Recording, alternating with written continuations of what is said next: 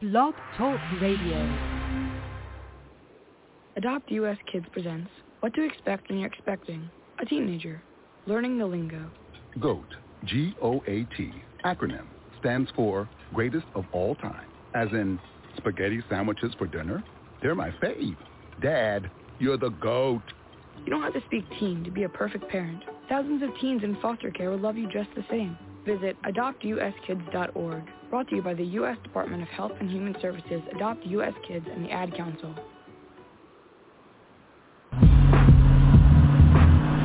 Yo, that's him right up there. Stop the car right here.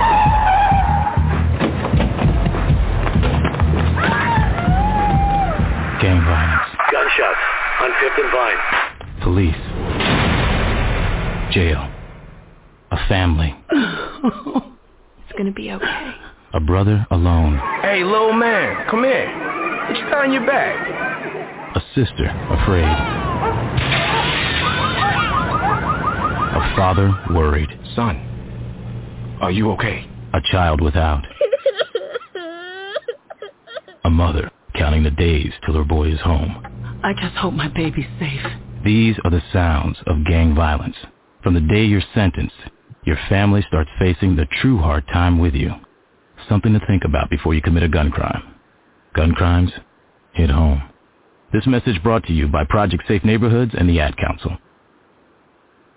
Good morning, and welcome to Saturday Mornings with Joy Keys. I'm your host, Joy Keys. I want to thank you so much for tuning in.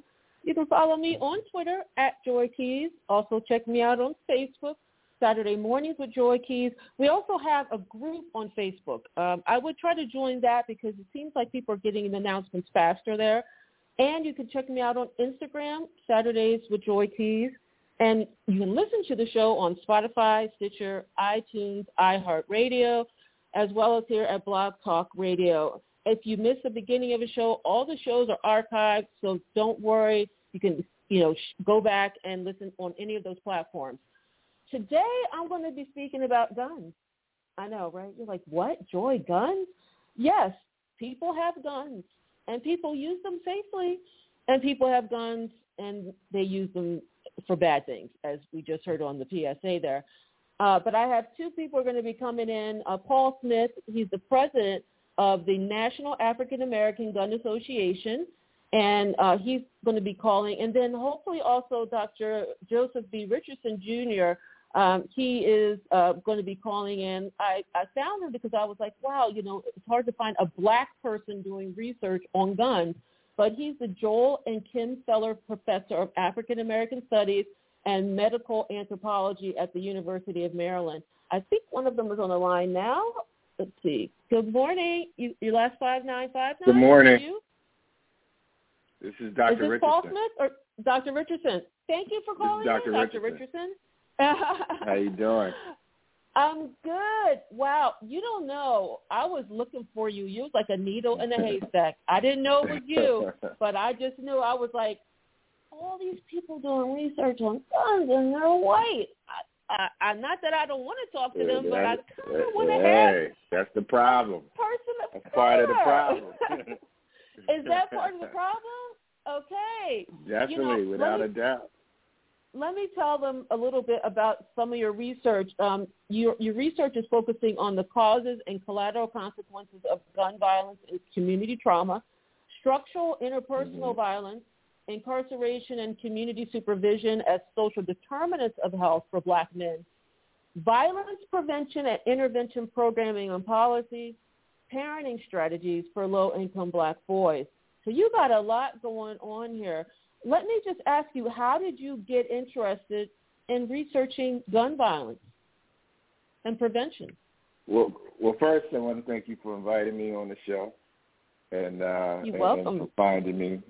So I'm a native of Philadelphia, and for those of you who know Philly, I'm born and raised, and grew up during in adolescence during the height of the crack era, like many people have in cities across America, and just witnessed the devastation of crack to my communities throughout Philadelphia, and the impact that gun violence had as a result of that in my community, as well as mass incarceration. So I know, plenty of people who have been shot, and young men in my community have died as a result of gun violence.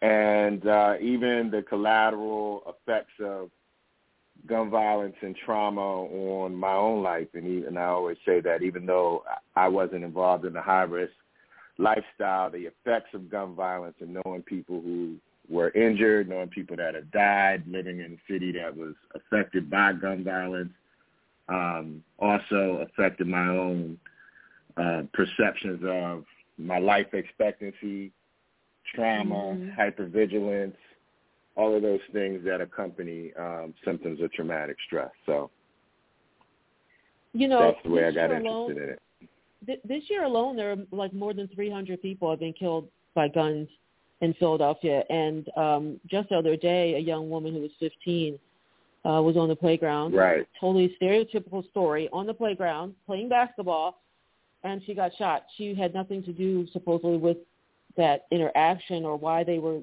shooting. So she was collateral damage. I was supposed to have Paul Smith on here because I did want to have his viewpoint, because he has an organization helping African Americans, deal with guns in a responsible way. Is there, in your mind, a responsible way to own a gun?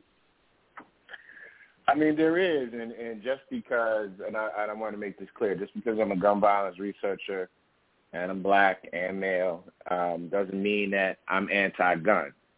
And in fact, I own a gun. So I do believe in responsible gun ownership. I've had Stephen Yorkman, who was the former president of the Maryland chapter of the National African American Gun Association, on my podcast, Working Class Intellectuals. And he was on my podcast maybe 3 or 4 years ago. So it's great to see that NAGA is growing across the country, and the chapters are growing, and I support what they're doing. Now, for me, I'm a woman, and I was a single parent for the whole entirety of my daughter's life. I was a single parent. So I remember when she was younger, I was thinking about getting her a gun because for my safety. I was just really for my safety. And her godfather was like freaking out. Like, what do you mean? You're going to have a gun in the house? The kids find it, something's going to happen to them. And I said, well, what if somebody breaks into my house and something happens? How am I going to protect myself? You know what I mean? And so there was a debate. Some of my friends were, for it, and others weren't. I was afraid to tell my family because I know they weren't for it. Like, oh, my God, you're going to have a gun in the house? But, there's always this argument of I want my gun to protect myself, and also I'm going hunting. Nobody's killing anybody around here. What do we say to those people who have that comfortable mindset of, well, you're going to take my gun away because those black people over there are killing each other? So what?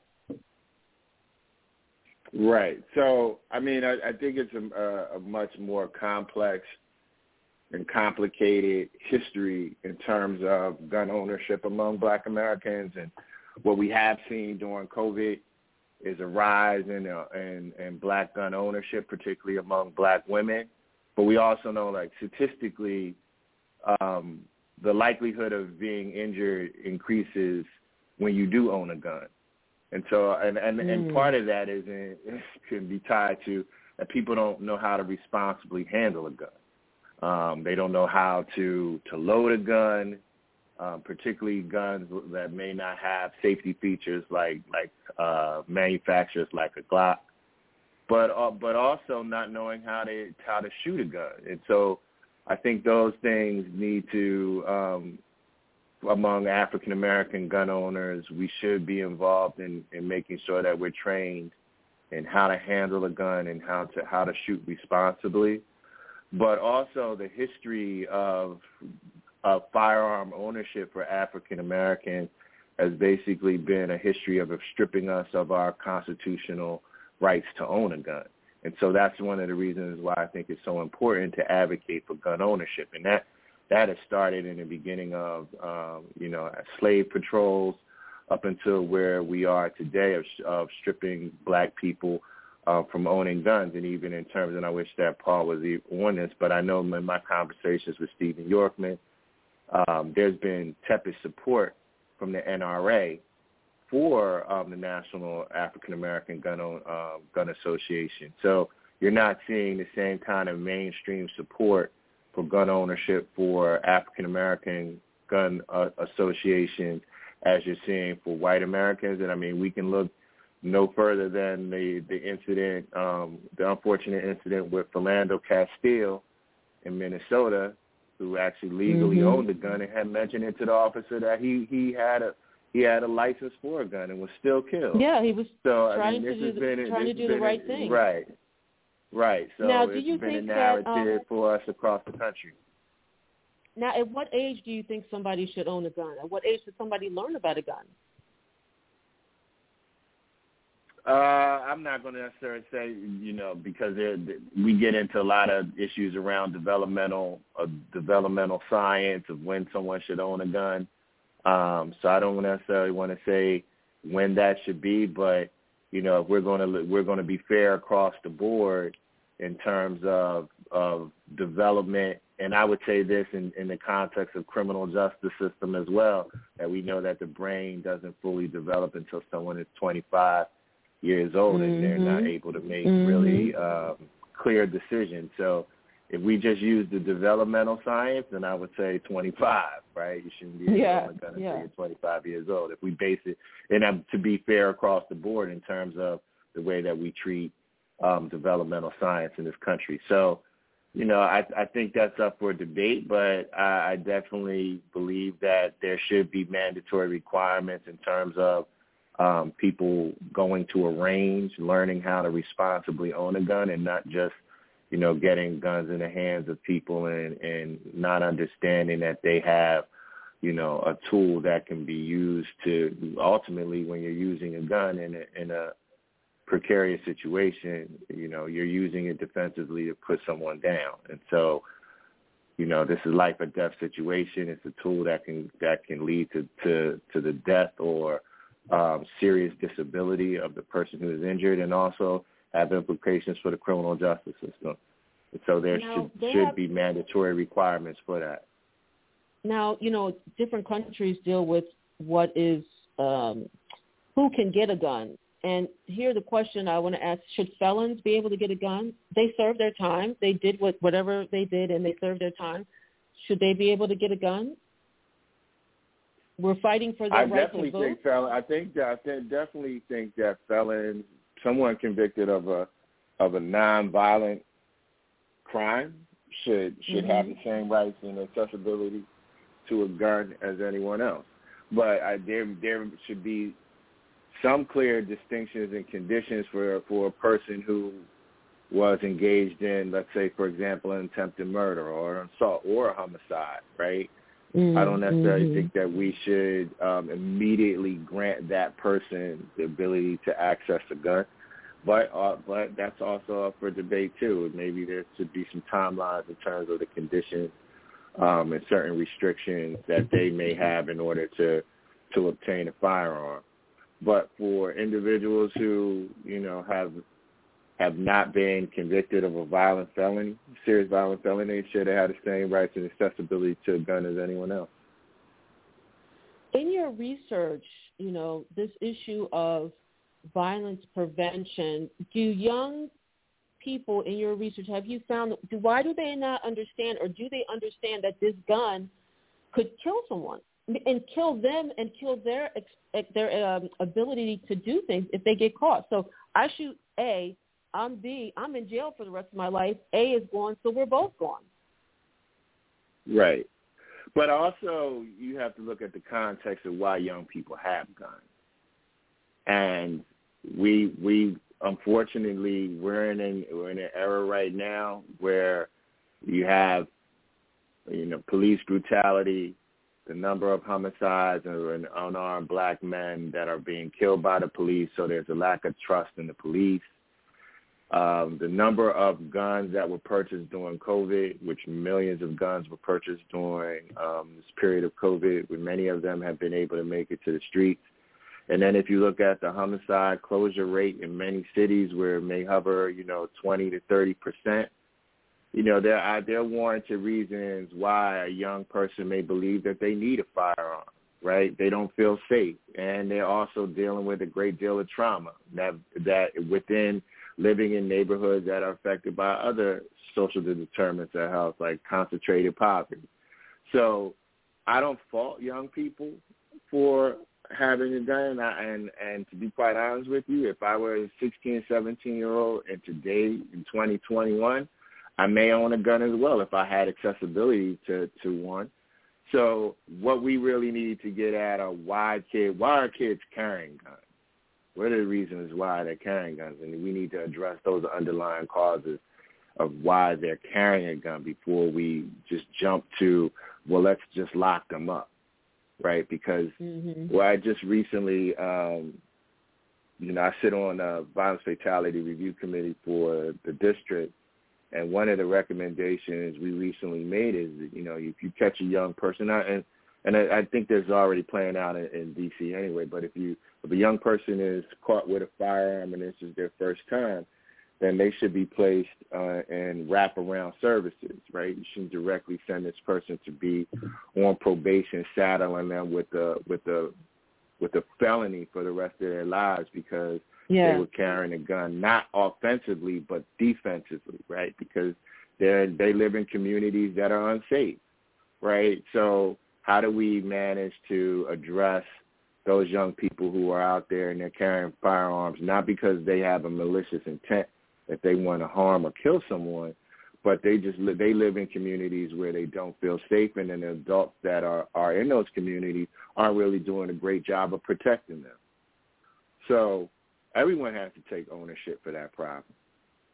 I think that there's a fear issue when African Americans own, as we spoke about it a little bit earlier, owning guns. I saw a video online where they had a white man walking down the street with a rifle.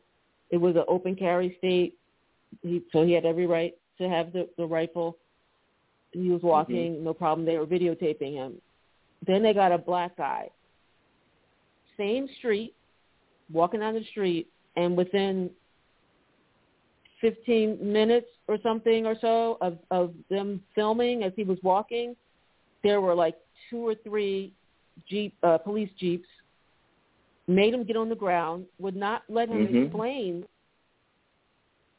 and they just kept asking him, what are you doing with the gun? What do you do? And it was like, this is the same exact street this white man walked down and was able to carry a gun, no problem, no cops, nothing. Exactly. And I got three cars on me asking me, and they took the gun from him. And it was just, so how can we as African Americans, if we do want to protect ourselves and be responsible and have a gun, how then can we deal with the external world? We could have it in our house, but say you're in an open carry state and you want to have your gun and you want to feel safe. Maybe you feel strong with this gun on your hip. What steps can we take to deal with police or different systems when we encounter them that are going to be afraid of us? I don't know whether, though, there are steps that we can take in terms of how the police will respond to us, because we can't control that narrative. But the steps that we can take are embracing African Americans purchasing guns legally and responsible gun ownership, and following the rules of the law. And in that situation, that black man was following the rules of the law. Was clear. He was exercising his right, Second Amendment rights to open carry, similarly to the white person that was allowed to just walk through that context unfettered.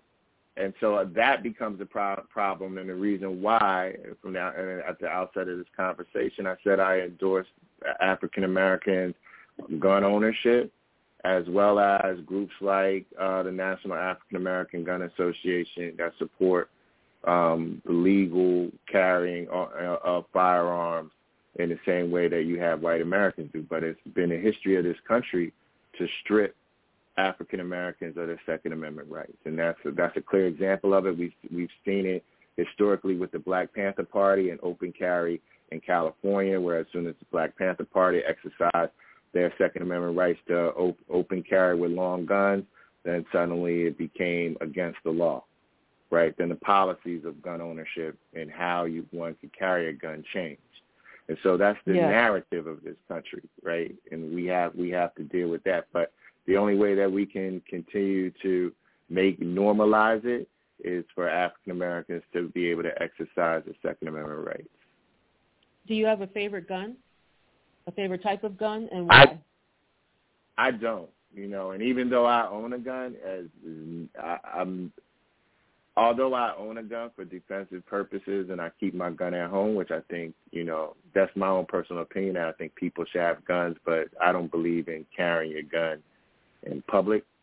I think a gun should be used for home defense, but I don't have a specific kind of gun that I advocate for a person to carry. That would be a question that I think would be more in the lane for someone that is an advocate for gun ownership and is an enthusiast. So I want to say shout out to Mark Chopper in D.C., who's another brother who advocates for legalization of guns and is real sharp in teaching Black Americans about gun ownership and what types of guns and why one is more effective than the other. So I would leave that to those experts. But I would say that for me, it's not really about, I've been to the range several times and in terms of shooting a gun, but I don't have a gun with the intentions and never bought one with the intentions that I ever wanted to really use it. Actually use it, yeah. Right. And I would hope that you have a movie. I want to ask you about, you have a digital storytelling project, Life After the Gunshot. Can you tell the audience about that? Sure. So my colleague and I, Che Bullock, I co-founded a hospital violence intervention program in 2017 and served as the co-director at the University of Maryland Prince George's Hospital Center. And the program, the primary purpose of the program is to reduce trauma recidivism among people who have been treated for a violent injury. And so nationally, the trauma recidivism rate extends anywhere between 5 and 60%, meaning if I use 60% as a number, 6 out of every 10 people that come into a hospital for a violent injury, this is not their first time being hospitalized for a gunshot wound or stab. This could be their second, third, fourth, sometimes their 5th time.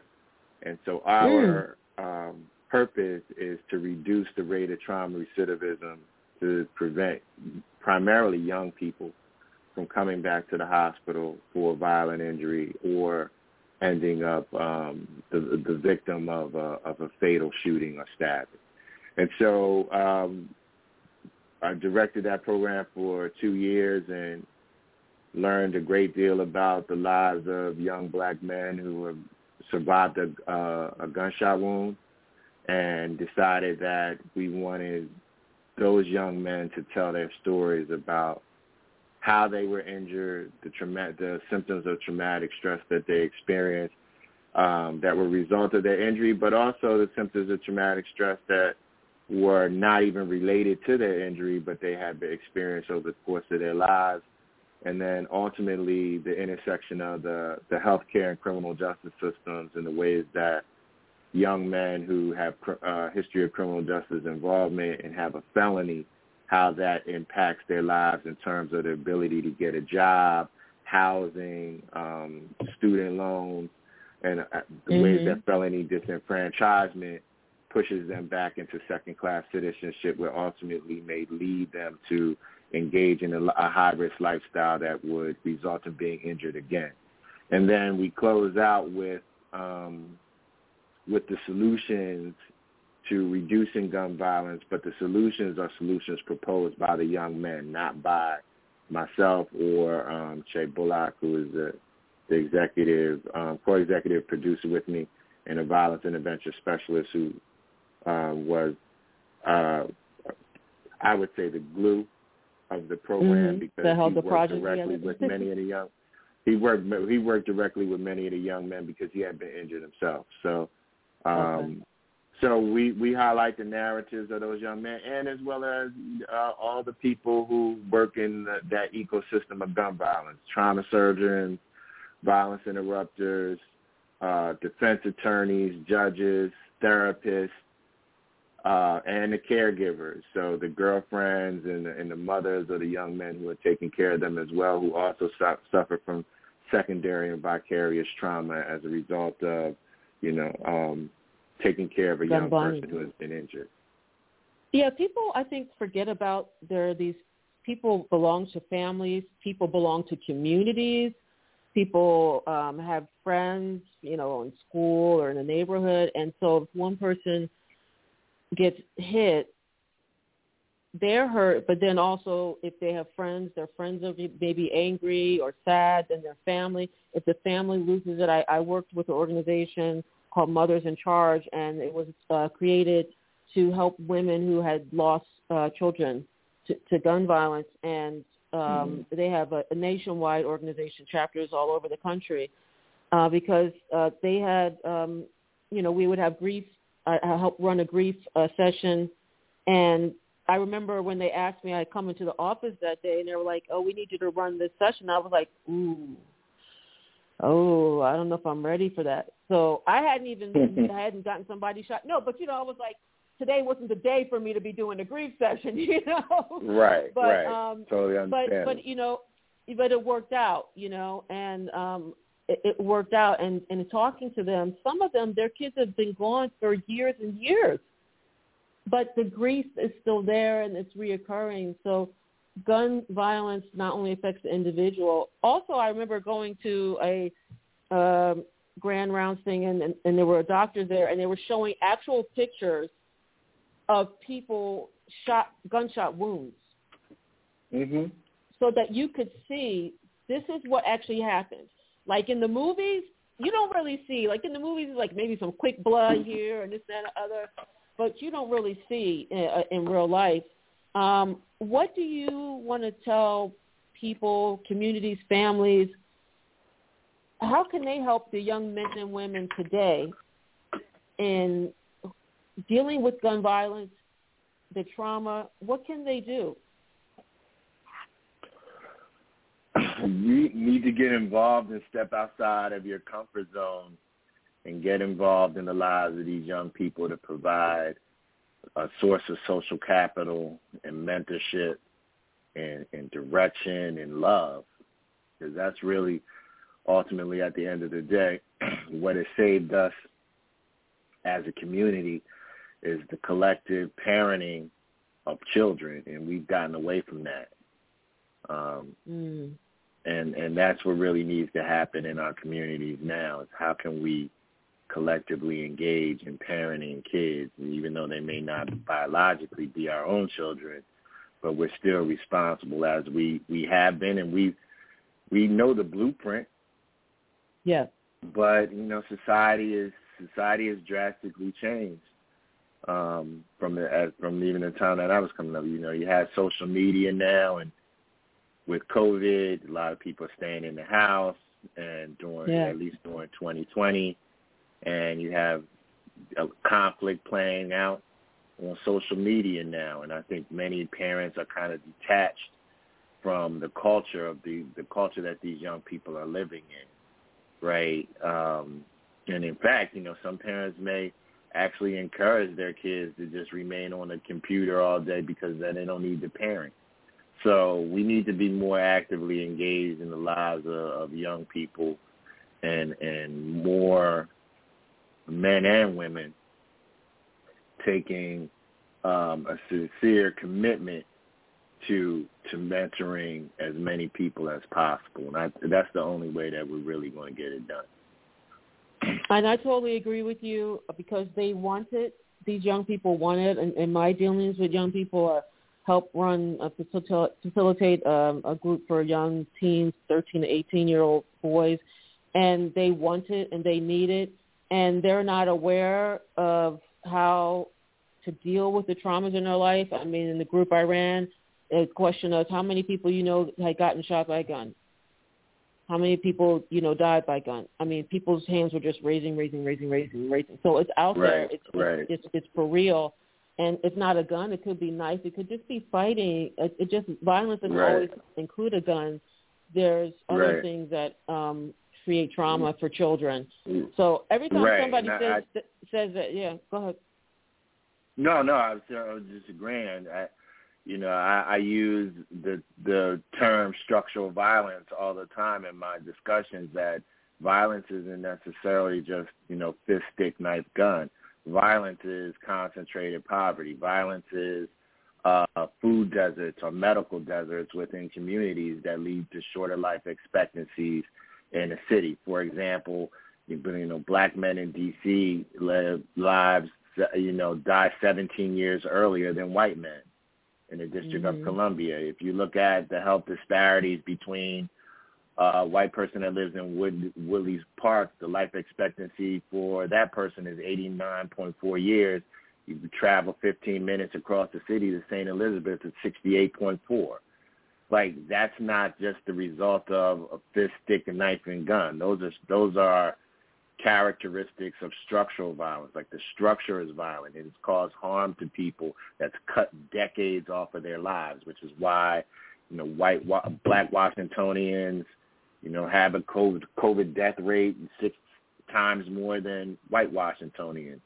And then you have to look at the racial wealth gap. Why is there such a significant racial wealth gap where whites have 10 times more wealth than blacks? I mean, these are all issues that we should be focusing on, right? And not just why a young person that lives in Southeast D.C. has a gun. There's much bigger than that.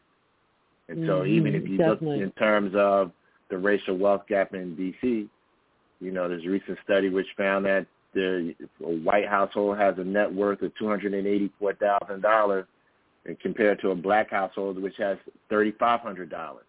That's an 81 times difference in the wealth between white households and black households. We need to talk about that. I mean, the issue is generational. We can't just think this moment in time. The issue is generational. And now, there are poor white people. There are poor Asian people, Chinese people. There's poor Mexican people. There's poor Hawaiian people. There are poor people everywhere, no matter what their ethnicity. But for African Americans in this society, they started without, and most of the white people were able to start with something. So generationally, this is something this is why these things have occurred and continue to occur. But I agree with you. If you're seeing a problem, be part of the solution, mainly. Don't sit up there and complain about those kids in the corner. Maybe you want to start a group. I always tell people, big brother, big sister. Can you mentor a kid for a whole year every week?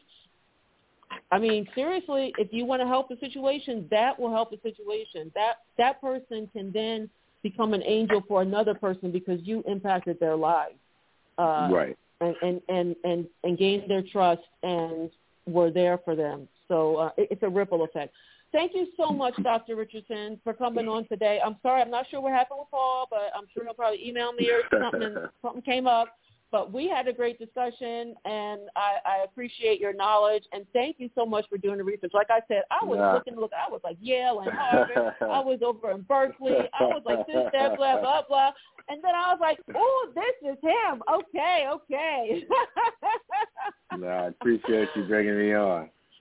All right. The last thing I want to say is, very last thing, is definitely we need to erase the stigma of mental health treatment and therapy for black people. It's okay to go to a therapist.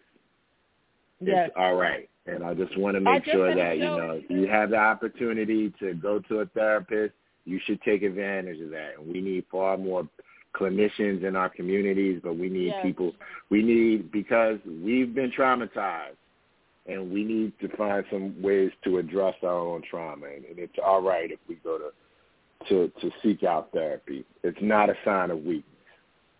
No, it is not. And I talk about that all the time on my show. I recently did a show on bipolar disorder. Just last week we did schizophrenia, and talking about these issues because I want people to dispel myths and also know that there are, researchers or psychiatrists and psychologists, therapists of color that they can go to, they may feel more comfortable speaking with. And let me put it this way. If you go to say you don't have any problems, but you go to the therapist, let me just see what this is about. What did you lose? Exactly. Maybe a $20 copay. What did you lose?